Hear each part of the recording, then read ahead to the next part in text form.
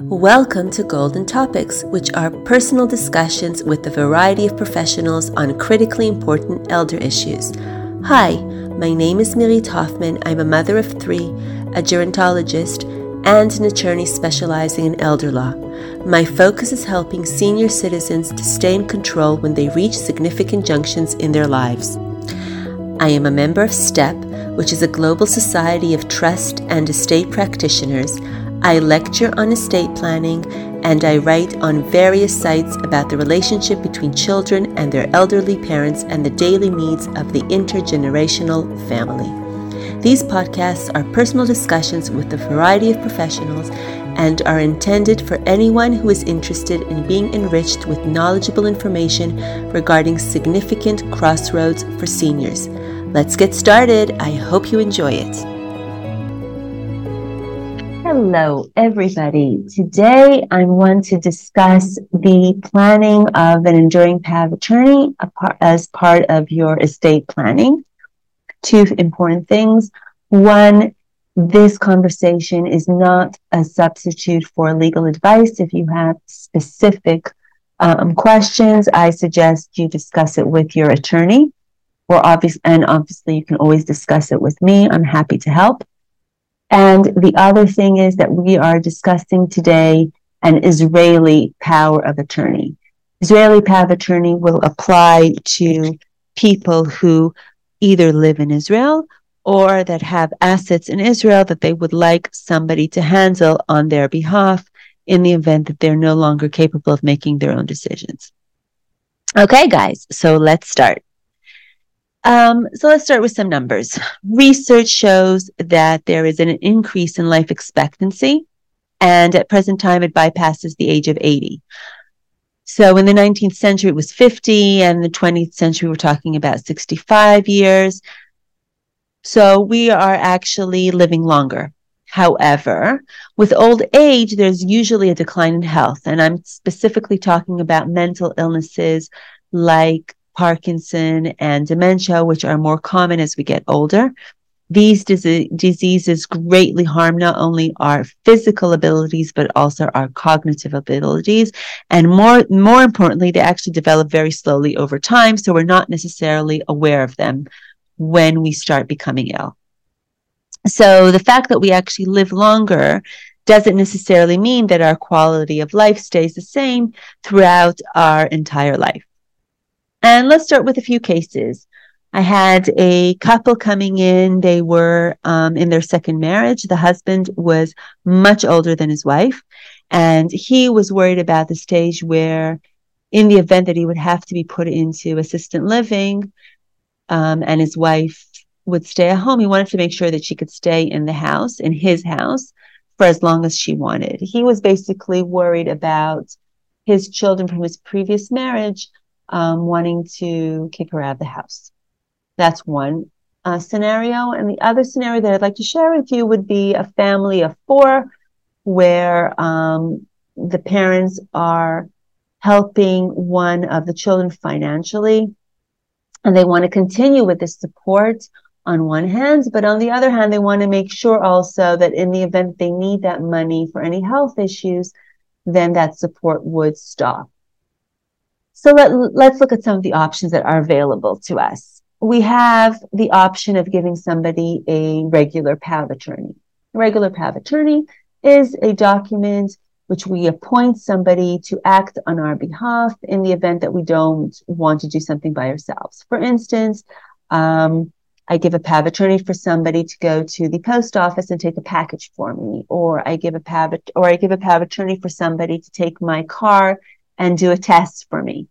These are all things that I am, in theory, perfectly capable of doing on my own, but I choose not to, and I choose to appoint a proxy to do those things for me. That's all wonderful and good. However, when my mental capacity will be impaired and I'm no longer capable of making decisions on my own, this regular power of attorney will actually be canceled. It will cease to exist. So it doesn't really help me in the event that I've lost my mental capacity. Okay, so what's the next option? The next option is basically being appointed as a guardian. When one is no longer capable of making decisions on his own, family members, usually it's family members, would request to be appointed as a guardian over that person. They would have to go to court and apply for that, meaning they'd have to go through the bureaucratic system. A social worker from the municipality where that person lives would come and give an assessment, and that assessment she would file as a report to the court. And then within a few months, 3, 4, 5, whatever months, people would be appointed as a guardian for that person. Once there's a guardian appointed, the guardian has all kinds of obligations on behalf of the courts, for the courts, for instance, filing yearly reports, yearly financial reports. That's the second option. Third option is basically an enduring power of attorney, which is our conversation today. So the enduring power of attorney is a legal document, relatively new, from 2018. Through this document, you appoint a proxy or proxies of your choice to handle your affairs when you're no longer capable of making decisions of your own. And you also, in this document, specifically state what kind of instructions you want to give them. The enduring power of attorney is very different from a regular power of attorney because the enduring power of attorney gets activated only when we're no longer capable of making decisions on our own, whereas a regular power of attorney is given at the time when somebody's still capable of making decisions, but requests for somebody to do something on his behalf regardless. The regular power of attorney will be canceled when one loses his mental capacity, so it doesn't really help us in that event. Whereas the enduring power of attorney only comes alive or only gets activated when one loses his mental capacity. The enduring power of attorney is a simpler document to implement as opposed to guardianship, because there's no need to go to the courts and there is no requirement to file financial reports. And most importantly, it's something that we prepare in advance according to our wishes, whereas guardianship is done by the family members and it's nothing that we have any control of. Saying all that, let's dwell a little bit more into the enduring power of attorney. So the enduring power of attorney, again, is a document that we prepare in advance. What happens is that once a document is prepared, all the people that are part of this document, which is the person that we're preparing the document for, the proxies, and the lawyer who prepared the document, all have to sign on this document. This document then gets filed with the government office that's in charge of these documents. In Israel, he's called the Administrator General, and hopefully gathers dust and we never have to use it. Sort of like insurance, that, you know, nobody likes buying it and you have it for a rainy day. If you need it, you're very happy that you had it. So this is very similar. The enduring power of attorney is a document that I recommend not only for people who are senior citizens, but also for people who like extreme sports or for people who are traveling a lot. It's just a document that's good to have in the event of something that may happen to you, so that gives your family members a much easier way to handle things on your behalf and to implement your wishes. Okay, so let's dwell a little bit more in depth about this enduring power of attorney. How do we actually appoint a power of attorney? Let's take a regular family who has 3 or 4 children. How do they know who to appoint? So the thing is, you can really appoint whoever you want. You can appoint as many people as you want. The idea behind it is you have to appoint somebody that you trust, somebody that you feel safe with, somebody that you feel that is going to actually go by your wishes, that you have good communication, that's accessible to you, that's available, that manages his matters himself responsibly. I've had quite a few cases where the parents told me that they have more than, they have a lot of children, but they only want to appoint some of them because The others simply, they don't see eye to eye with them regarding handling their issues, and they want to make sure that the person they appoint manages his own matters responsibly, or at least the way that they would have handled it. And that's why they decide to appoint only a few of the people, and that's totally fine. The most important thing is also that you appoint somebody of your own free will, that you're doing this document of your own free will. I've had a client call me, actually a child of a client calling me, informing me that he would like me to prepare a document for his mother. And it's very urgent. When I called the mother, she said, yes, she's very much interested in preparing enduring power of attorney, but it's not urgent. There's a few things that she still wants to do, and she doesn't have the bandwidth or the mindset to deal with it right now. And so I waited until she called me back, which was about a month later, and then we prepared the document when she was ready to prepare the document. And that's very, very important. Preparing an enduring power of attorney is a process, and you have to have the mindset to do it. And you have to do it when you feel the most comfortable, when you feel that it's the right time for you. You don't have to appoint family members, by the way. You can appoint your best friend. You can appoint a professional like an accountant or an attorney that you feel comfortable with, who will obey your wishes. There are some restrictions on who can be appointed as a power of attorney. I don't really want to get into it so much. One of the things that I'd like to mention is, for instance, you cannot appoint a proxy who is declared bankrupt by the courts or is considered a restricted client in the bank to handle your financial issues. And that's obviously to avoid conflict of interest. There's a few more restrictions, but again, we're not going to get into those. That was the most important one. What kind of issues do we actually appoint a proxy on our behalf for this enduring power of attorney? So the enduring power of attorney includes 3 issues. We're talking about our personal issues, our financials, and our medical issues. So medical issues it's quite obvious. Financials is also, our banking, if we have an apartment that we're renting out, so dealing with those issues.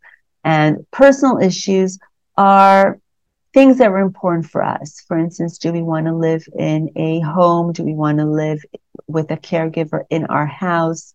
Do we want to go to family events when we're no longer capable of making decisions on our own?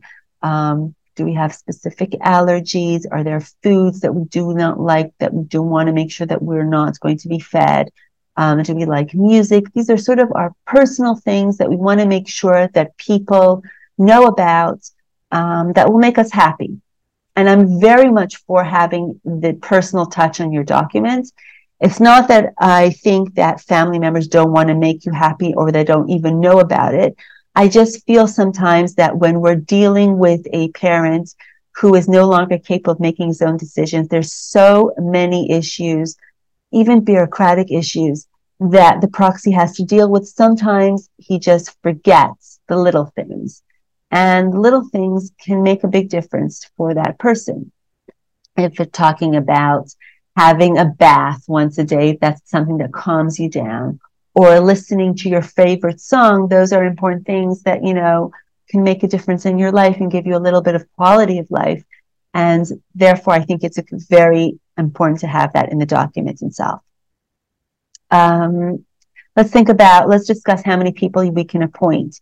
So you decide how many people you want to appoint. You can appoint one person. You can appoint a few people, taking into consideration that there's pros and cons for everything. If you only appoint one person, then that's easy. He's the only person or she's the only person that makes decisions on your behalf. However, there's also a disadvantage to the fact that she's the only person or he's the only person, because what happens if that person is not feeling well? Or what happens if that person wants to go on vacation? There's nobody basically to back him up. So that's a disadvantage. If you're appointing a few people, you might want to take into consideration an instruction of how decisions would be made by them. It's something that you need to add onto this document. Also, something to consider would be to appoint an backup, a proxy, meaning somebody that would fill in the proxy's shoes in the event that the first one is no longer capable of acting as a proxy. So in order for this document to continue to act on your behalf, you would have to make sure that there's somebody as an alternative and as a backup. There are things that the proxy will not be able to do on your behalf, for instance, like preparing a will. There are things that if we want our proxy to act on our behalf, we have to specifically state it in the document, like gifting for family members, maybe on their birthdays or weddings, for grandchildren. And there are things that we're still going to need the court's approval for. For instance, selling a house. The court is going to want to make sure that one is selling a house on the person's behalf because they need the money and not in order to sell the house and take that round trip around the world on, at the expense of that other person. It's also very important to understand that once this enduring power of attorney is activated, the role of the proxy is abating the person's wishes. And for that to happen, he needs to make sure that he's understood and that everything that is done in a way that is very gentle. It's not like you're taking over. You're not working for your parent. You're working with your parents. It's extremely important that the proxy understands and needs to explain everything to the parent before he does things on his behalf, to make sure and try to get him involved as much as possible. I had a client that had to take away her mother's credit card, and that was it was a very hard decision to do. What she did instead was she gave her mother a debit card with a certain amount of money in it so that the mother felt that she was in somewhat control of her assets and can go on occasion and buy herself a cup of coffee without having to ask permission. But on the other hand, the daughter was still in control of finances, and they wanted to make sure that the mother is not spending money on things that are not something that she should be spending on. So that was some sort of compromise that they came up with. Also, it's very important that the proxy maintains, the parents' values and relationship within the community and friends, and not to isolate him or her. Some of the instructions would include also how the person wants this enduring power of attorney to be activated. The default of the law at the moment is according to a medical opinion, but you can play around with that and be more creative. You don't have to have a medical opinion. It could be also according to a decision by a best friend or a rabbi in some cases. The only restriction that you have is that you cannot appoint the proxies themselves to make the decision alone of activating this document. Also, for pretty obvious reasons, it has to be somebody who's objective, somebody that is outside of this document that can make that decision. Another instruction that needs to be stated in the document is obviously who are the proxies and how decisions are made by them.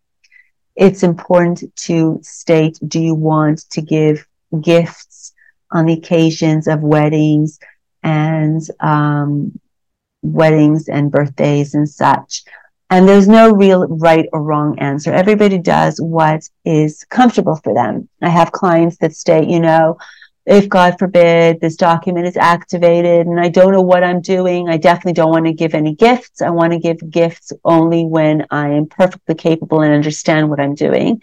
And some people say that it's actually important for them to continue giving gifts, monetary gifts, from them to their family members. Is something that's important and they would like to continue doing so. Another important discussion would be living accommodation. Some people are very adamant that they want to stay at home with a caregiver if needed. And some people actually would rather be moved to assisted living and do not want to stay at home. And that is definitely a discussion that should be done. Family events, would they want to stay? Would they want to participate in family events? Some people actually are very insistent they do not want to go to any family events, and some people the opposite, want to go to every family event. They feel that maybe if they're there around family, they will still enjoy it. It's very, very important to understand that, especially with dementia, people have days that they are perfectly capable of understanding, or even hours that they are more with it.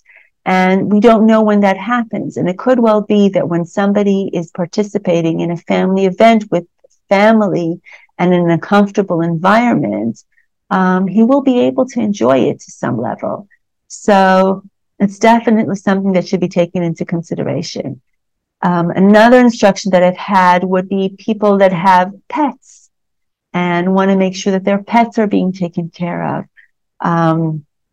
People that are religious and want to continue to participate in their synagogue events and their shul events, and they want to continue going to shul on Shabbat or on holidays, high holidays.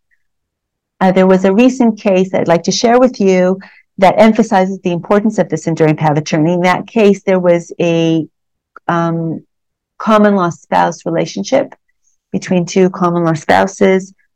They were living together prior to this document, before one of the spouses became very, very ill and had dementia. And he did not have an enduring power of attorney that was prepared for him. So there was a guardian that was appointed, which was not the common law spouse.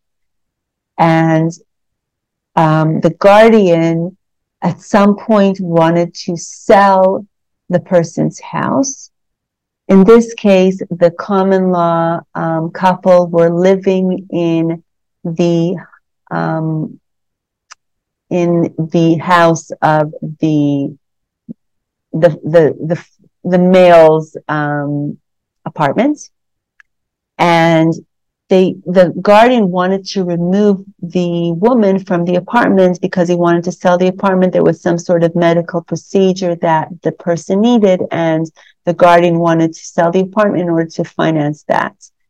And the common law spouse refused to move from the apartment. She said that her spouse would not want her to leave, that he told her that he would like her to stay, that it would be very difficult for her financially if she would be moved. And the most important thing that she said was that this apartment is very close by to the old age home where her spouse lives, and she visits him every day, and therefore she knows that that's what he would want, and she wanted to stay.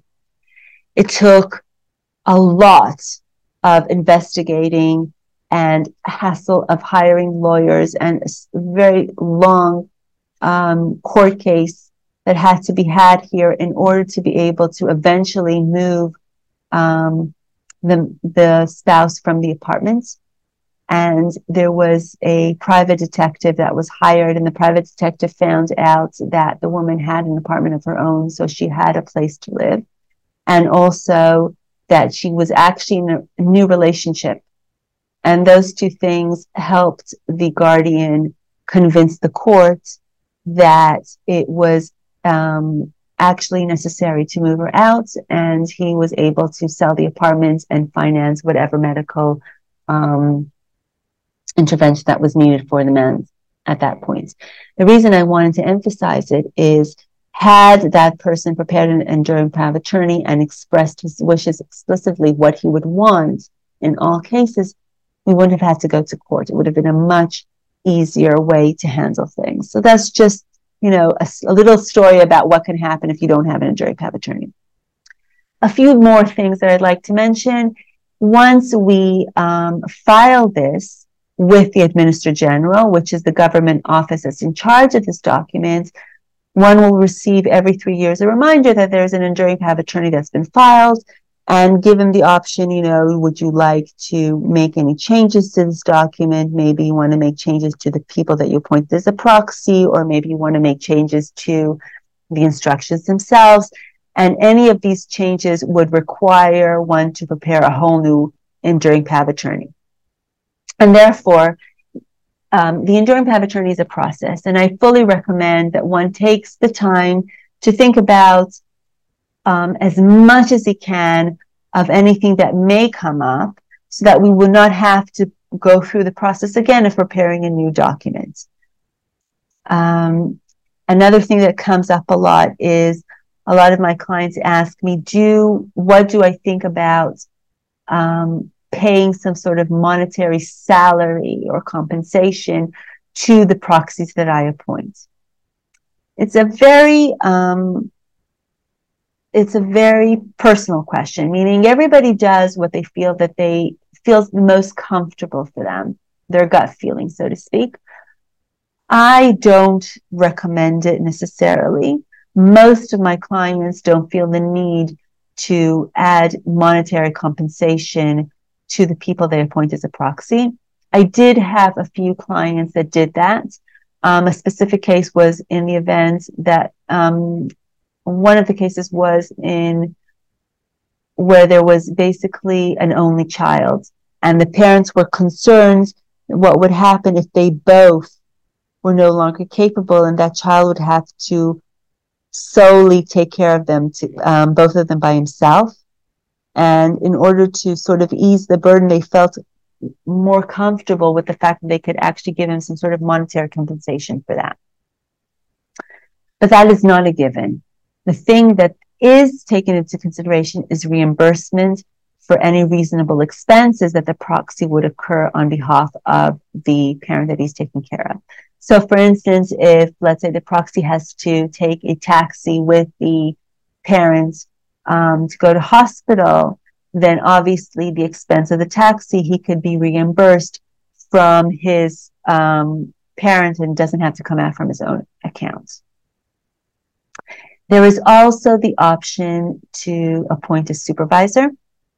A supervisor is somebody that would supervise the proxies. For instance, if in the event that we're talking about parents that have relatively younger children in their 20s or 30s, and they appoint them as proxies, and they want to have, let's say, the aunt or uncle supervising them, just, keeping an eye on them. That's something that's definitely possible. But those are sort of specific issues, and that's something that you would discuss with your attorney when you're talking about your specific case. Again, as I mentioned at the beginning of this conversation, you decide how this document would be activated. The default of the law is according to a medical opinion. And the last topic I'd like to discuss is when this document basically expires. So the most common occurrence when it expires would be upon the death of the appointer. When he no longer is alive, this document ceases to exist. However, if it has been activated, the proxy has 90 days to continue handling things on behalf of the parent or whoever it is that he's appointed for, just to close up financial issues. Basically, we're talking about paying out any outstanding bills. If there's a department that's being rented out, so dealing with the rental payments, dealing with any burial expenses, they have 90 days to basically close up shop, just to make sure that everything is done and is neat and finished.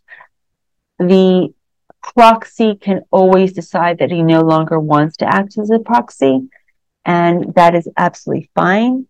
And therefore, it is very important to always have a plan B in that case. So when the proxy decides he no longer wants to act as one, there would be somebody else that would come in and fill his shoes.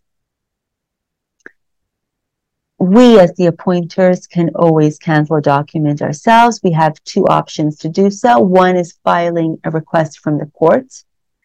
So let's give a scenario. For instance, it's rainy and miserable outside, and the person wakes up and feels very hard done by and decides that nobody's taking care of him, nobody's coming to visit him, he's all on his own.